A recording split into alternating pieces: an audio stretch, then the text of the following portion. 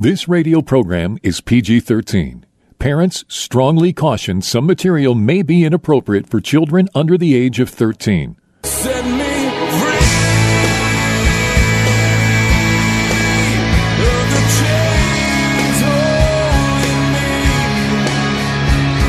Is anybody out there hearing me? Set me free. Jesus' mission was to comfort those who mourn, bind up the brokenhearted, proclaim liberty to captives, and open prison doors for those who are bound. For those who want more than status quo Christianity has to offer, Blazing Grace Radio begins now. And here is your host, Mike Janung. Hey, Mike Janung here, and welcome back to Blazing Grace Radio. Glad to have you along. Got an announcement. Later this month, I will be releasing my second book of the Rogue Christian series, entitled The Way of the Rogue Christian, Living a Life That Counts for Eternity. So this takes everything that you might have read about in the Rogue Christian and takes it to a whole nother level on how you can make your life, you can live your life in a way that counts for eternity. And I'm not going to get into a lot of it right now, but I will tell you that there are plenty of challenges in there to have a passionate love relationship with the Lord and a passionate prayer life and bringing prayer back into the church. But today, we're going to talk to a man who's had his own struggle with porn addiction. And as you know, a part of what we do here is try to open up the porn epidemic in the church and equip God's people for what breaking free looks like, how God changes lives. And we don't do this by ignoring the issue or trying to bury it into a hole. We do this by opening it wide open and helping people and showing them what the path to recovery looks like. So last month, I spoke at Northwest Christian School at the north side of Phoenix. I met this guy named Ricardo. Hi. And I have Ricardo here with me. And Ricardo, welcome to the show. Thank you for having me. So I'm just going to open it up. Go ahead and share your story and have at it. All right. My testimony in a nutshell is that I was molested by homosexual men, by pedophile men, at a very young age. It started, I don't know, maybe at age 5. I do know that by age 8, I have been to a lot of orgies. They have done sexual stuff to me. And so my mind was a mess, right? I tried to tell my mother what was happening. She dismissed it with a little bit of a laugh and not believing the child. And, of course, I created a wall of you don't tell anybody about anything, especially sexual, right? So I tried to live my life like that.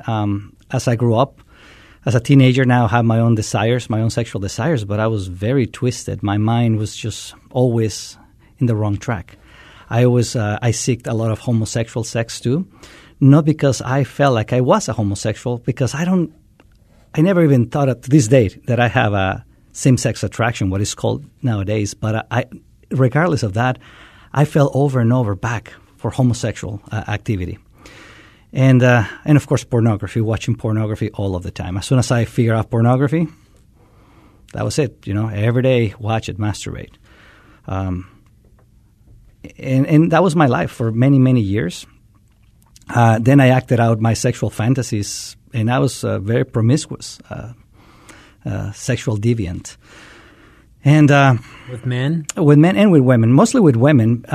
I still seeked out homosexual activity. In a weird way, I think a part of me still had this stronghold.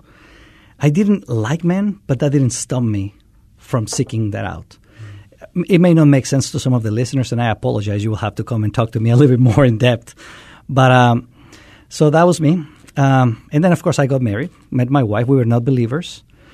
And you figure, well, once you get married, this thing about pornography and masturbation is going to disappear, right? We all know that because once you get married, you have a lot of sex and you don't need that anymore. Wrong. Of course, that's a lie. That's the biggest lie.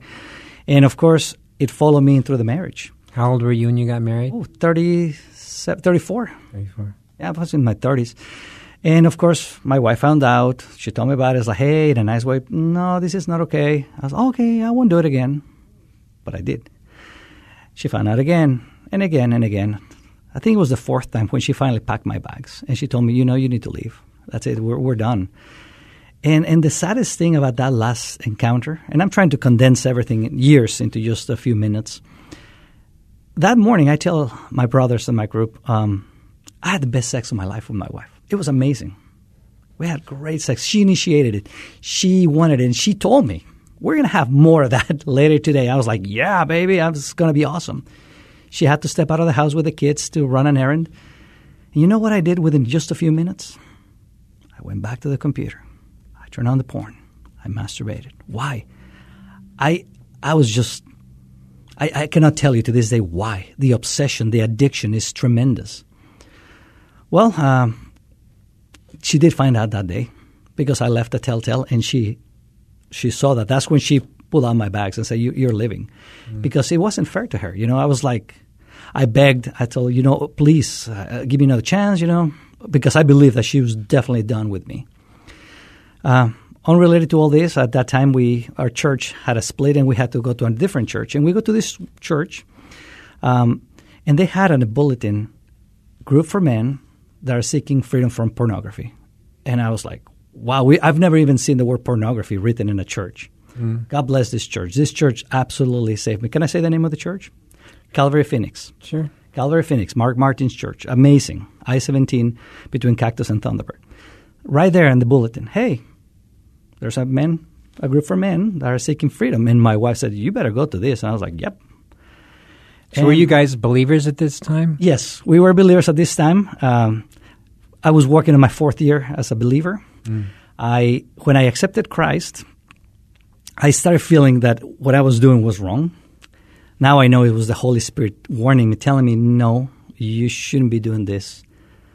But I did ignore him. I ignored the Holy Spirit every day, every time, and I kept going for it.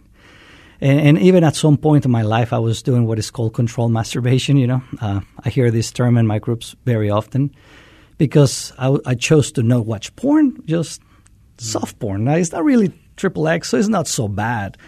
And you still do this less often than you want to, but you still do it, and you're still just addicted. You can try to justify everything. I justified everything. I'm a big debater in my head for everything. I debated with God all the time. I told him, please, I want to keep this one thing. I serve you in every other way in my life, but I want to keep this one little secret. That's my secret. Well, the secret, God did not agree with that, by the way. He never, I agree with my head, but he never agreed to this. So that last time, she found out my bags are packed. She gave me another chance. We go to this new church. We see in the bulletin, group for men seeking freedom from pornography. How did you find out? Oh, we just showed up to that church because I mean, how did you find the last acting out with porn? I left the telltale signs in the computer, I left... the cache? Yeah. I left the telltale signs that you use the computer in a non-godly way. I don't know if I should go into the details, but I did leave one sign. So when she saw that on the computer desk, she was like, what did you do? And I had to come clean, So she found out. I was red-handed. And my wife told me, you better go to this group. And, I did show up. I can tell you the date actually was 15 and a half years ago. Wow. Exactly. Almost to the date. I showed up to this group of men. Now we call it Revive 40. At that time, we only call it Group of Guys. But now it's a large organization, and we have many groups, and we deal specifically with this. For me, the biggest thing, I was already a Christian for 4 years, and I was still acting out. I tried to read the Bible every day, try to see what the Bible had to say about it. I tried to read books about it, but I was still acting out. For me, the biggest aha moment is when I showed up to this group, which was a very embarrassing thing. I did not want to do it. I tell to this day, my wife sent me to this group, which now I run one of the meetings, the Wednesday night meeting at Calvary Church, room 209 at 6:30 p.m. if anybody wants to come join us. We're always open. Gosh, I lost my train of thought for a second. moment. Yeah, I showed up to this group, and we sat in this round table, and I started listening from other men, other Christian men, and they started saying testimonies, which I just kind of gave you a little, in a nutshell, my testimony. But I thought my testimony was the most unique testimony in the world. I was wrong. When I started listening to the testimony of man after man after man, and then my time came, I was just bawling. I was like, I've done everything. Everything everybody shared, I've done it. I've been there. And I finally made a commitment to God to help me. And he impressed in my heart, you don't have because you don't ask. And I never asked. And I asked him specifically the next morning, this is the next morning, for purity. I asked him, help me remain sober today. And that was my first day. As of today, it's been 15 years, almost 15 and a half years, and I'm committed to this purity and sobriety. Over time, of course, now I'm running the same group that I was once the new guy. Now I'm running the group. I'm the campus coach. And that's where I'm at right now. My biggest passion is to help other men to really be set free from pornography, from this sex addiction, because I think we're ignoring it. And I think it's Satan's favorite toy. I could not be as close to Jesus Christ if I was still acting out. This purity has given me the clarity. Purity gives you some sort of new clarity. And only after years of real sobriety, that's when you start getting like, oh my gosh. So this has been a process, of course. I'm not saying I'm all there. My thoughts sometimes betrayed me, but it doesn't matter that sometimes thoughts come to my mind of things that I shouldn't do. I don't do them. I have learned over time to keep those thoughts captive to Jesus Christ, to right away not give him a second thought, and to not act out in any deviant ways. And you know what? Through this purity, God has helped me in so many other ways of my life. It's pretty incredible. So I would like to tell to other men, if you relate in any way to this addiction, and the classic answer that I get from many men, because I approach a lot of men every day. This is my ministry is one-on-one. Hey, so do you have a problem with this? Oh, no, I don't. Oh, so may I ask you a question? When's the last time you acted out? When is the last time you watched porn and masturbated and you didn't tell your wife? Do you mind me asking? Oh, come on, Ricardo, you really asking me that question? It's like, yeah. Do you mind telling me? Oh, 3 months ago. Oh, okay. So, and how often do you do this? I mean, every 3 months? Every other month. Oh, okay. So you do it 6 times a year? Yeah. Well, what do you think? Should you tell your wife about this 6 times a year? For how many years? How many years you been married? Oh, 10 years. So we keep adding, I'm just trying to show these brothers, like, even if it's not as pervasive as you may think, if you're still doing it, you're still an addict. And you don't need to be as depraved as I was and as sexually active as I was, but even a little bit. I don't know. What do you think is, I asked him, what do you think is the standard that God has for us regarding this? Is it once a year, is that enough? I mean, once a year, you're okay? Or is the standard that God has set for us is none? Don't do it. To me, I think clearly in the Bible, it's like, I don't think so. I don't think he wants you to do it at all. I think he wants your absolute sobriety, and we need to remain pure as best as we can. But I could not do this without going to a men's group. I go to this men's group, and we take off our faces, the face mask. Finally, we can talk man to man about sexual stuff that affected us and how this is affecting our lives, our parenting, our wives. And we do see, unfortunately, marriages that are being destroyed because Satan loves this addiction, because he's really separating men and women. The women don't realize that they're not just battling their husband, but they're battling really the unseen. There is a demonic component to this, but not everybody wants to see it. Sexual addiction is very complicated, as you know, so I'm not going to preach here on the radio, but it could be it's like a drug addiction, so it could be a chemical addiction, but it could be also an emotional addiction. It could be also a demonic addiction. There's so many things. It's physical, it's emotional, it's mental. And you're never going to know which of these one is the one that's really affecting you until you get sobriety. Sobriety is really what is going to really help clear your mind. And you're going to allow God to really work in your life more. So in a nutshell, I think that's where I'm at right now. I'm running that group now. And any man is welcome. Thank God, Revive 40 now, we have many groups throughout the valley. In fact, I think this is the first and only organization that has groups that are specific for sex, that are Christian, by the way. Sex Anonymous, obviously, they exist too, but that's a non-Christian outlet. And they're doing good, I'm sure.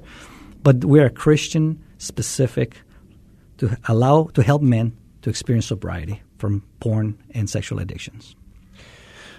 So what did the first 6 months of your journey look like? Because the first 6 months are pretty rough. Oh, yes. Because you got to retrain your mind. You're used to emotionally reacting in a certain way to situations in life.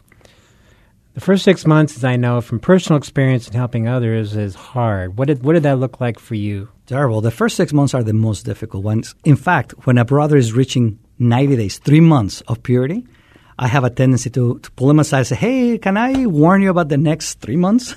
Because what I know from addictions, from 3 to 6 months, that's the number one relapse. And unfortunately, many brothers can't even make it to a week. But we're working on that. We're trying to help them, empower them so they can finally do it. But the ones that reach 3 months, I talk to them about the next 3. Because just like the first 6 months that you're saying, those are the most difficult ones.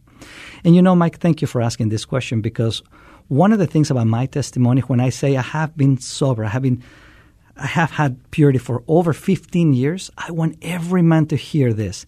It is absolutely possible to stop this behavior.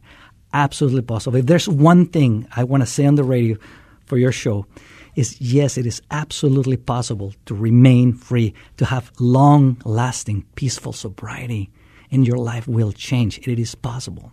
You don't have to just be sober for 6 months and then act out, or a year and then act out, or a week and then act out. You can be sober. And I don't know what future holds for me tomorrow, of course. I live one day at a time. But I'm committed. I'm already committed to continue with this. But I ask Jesus Christ every day in the morning, first thing, before my feet hit the ground, I ask, Lord Jesus, please help me to remain sober today. I cannot do this without you. And that, Mike, as short as that is the shortest, most simple prayer that I have. And I have been saying that same prayer for 15 and a half years. And guess what? God is showing up. Every day, He's helping me. Yes, there are days that are very difficult, especially in the first 6 months. In fact, Mike, you know what? Reaching my first year anniversary, I think I reached it like, oh my gosh, I'm not going to make it. I was one day before the year.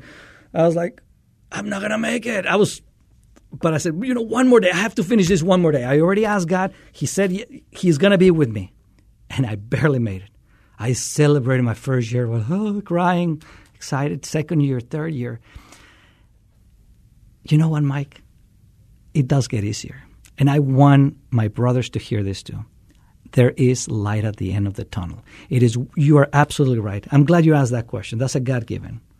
Because yes, the first 6 months, the first year is the worst time. It's the most difficult time. And I want to keep telling this to my brothers. But it gets easier. I'm not saying it's a walk in the park. I'm not saying that as I'm walking here and I'm walking in Scottsdale, if I see a beautiful woman, I don't have to look away. Of course I have to look away.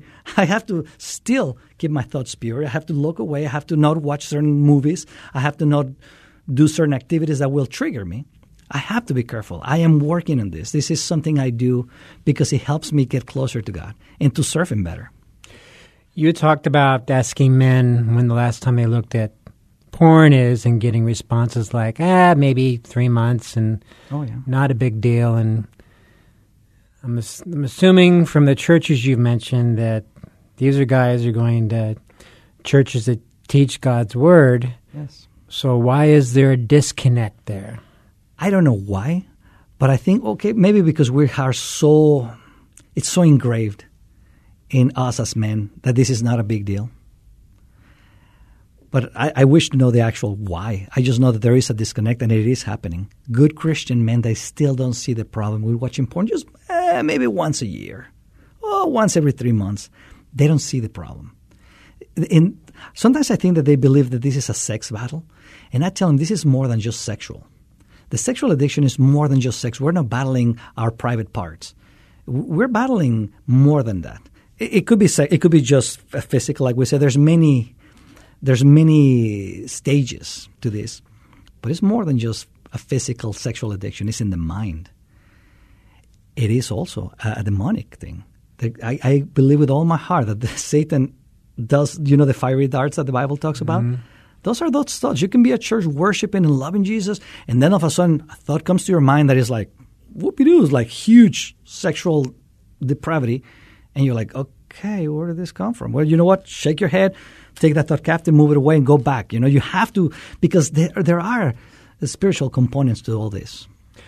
Well, when we're seeing men who are not owning up to and facing sexual sin, part of it to me wonders if this is because even from our verse-by-verse teaching pulpits, we're not challenging people that you cannot go there, and we're not equipping them on how to be overcomers in the sexual realm.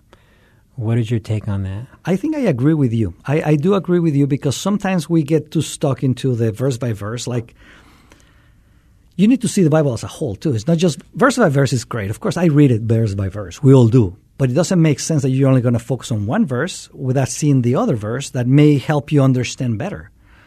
And there are verses in the Bible that maybe it'll help you understand better if you read the whole understanding. What is the real meaning behind it? You cannot just go, well, Jesus is going to forgive me for all my sins, present, past, and future. That's true. That's verse by verse. He did say that. But does that make it right to watch porn and masturbate? To be cheating on your wife? Of course not. Paul will say we have freedom, but that freedom doesn't give us the permission to sin. So, well, and if your thing is verse by verse, but you're not going to hit a sexual topic for 2 or 3 years and where you are in the Bible, what does that mean? Does that mean absolutely we're not going to touch on the number one epidemic of sin in the church for 2 or 3 years? I could not agree with you more. And you're right. And this is an epidemic. And that's why we need to focus on this. Absolutely. I agree with you. We need to do better as a church. The good news is we have groups now. Revive 40, for example. Any church can have a group. Any church can sponsor it. And if you are a pastor of a church and you don't want anything to do with us, you can just call us. You can just recommend us. We are recommended by a lot of counselors. And we send people to counseling too. Because sometimes they need to talk about something deeper, and maybe we need a professional counselor. So I sometimes tell my brothers, hey, you may need to go to a counselor. You may need to go and do this. And counselors send it to us. So we are working together. We are a team. Revive 40, me as a representative right now of Revive 40, I'm here to say we're not competing with anybody. We want every man to experience sexual freedom, purity, sobriety. And we want to help you in any way you can. So if you walk into church Sunday morning, what should that message be from the pulpit? You know, definitely they should, at least the church should have some sort of an outlet. Like, if I may say, for example, Calvary Church. All I needed, and Pastor Mark Martin, he's very good at this, by the way. He puts up services that are very powerful about this topic, so kudos to him. But in a very simple way, a church can have this on a daily basis in just their bulletin. Just a little, okay, these are the services that we offer. And by the way, we have this in case you need to. Because the Holy Spirit will convict people. The wife will see it. The wife will say, oh my gosh, maybe what my husband is doing is not right. Now she knows. And there has to be help available. Even if not every Sunday there's a service about it, the church should have a way to help people. That's what I think. We focus a lot on the wives because the wives often get left out, and this is not a man's issue by far because it devastates the wife's heart. Talk about for a minute how you've seen that this affects the wife. Oh, the wives they receive the worst. Imagine, that's the worst thing that can happen to a wife. And by the way, Revive 40 also has a group for wives. Think of it like an Al-Anon in a way. So the wife is not the one that has the addiction. We understand that. But the wife needs to talk to other wives of men that have dealt with this. And for example, Steve Wagner, he is the founding father of Revive 40. His wife talked to my wife within the first 3 to 4 months of my period when I started going to the group. Because I told Steve one day on a Wednesday, how you doing? He says, I'm doing great, but my wife is really still very angry. He says, well, she should talk to my wife. And guess what? Those two wives talked, and I don't know what she said to her, but it helped my wife understand a little something. Something changed in my wife, and she had more patience with me. 30 seconds. Anything you want to say? Give us a call. Come to Revive 40. Come to any group of Revive 40. We have support for you and for your wife. All right, well, thank you for joining us. And as you know, as our listeners, we also have groups and counseling in my books, so that's available too. And thank you for joining us, and we'll talk to you next time. Thank you. Do you want to be free? Blazing Grace is a non-profit international ministry for the sexually broken and the spouse. Please visit us at blazinggrace.org for information on Mike Genung's books, groups, counseling, or to have Mike speak at your organization. You can email us at email@blazinggrace.org or call our office in Chandler, Arizona at 719-888-5144. Again, visit us at blazinggrace.org. Email us at email@blazinggrace.org or call the office at 719-888-5144.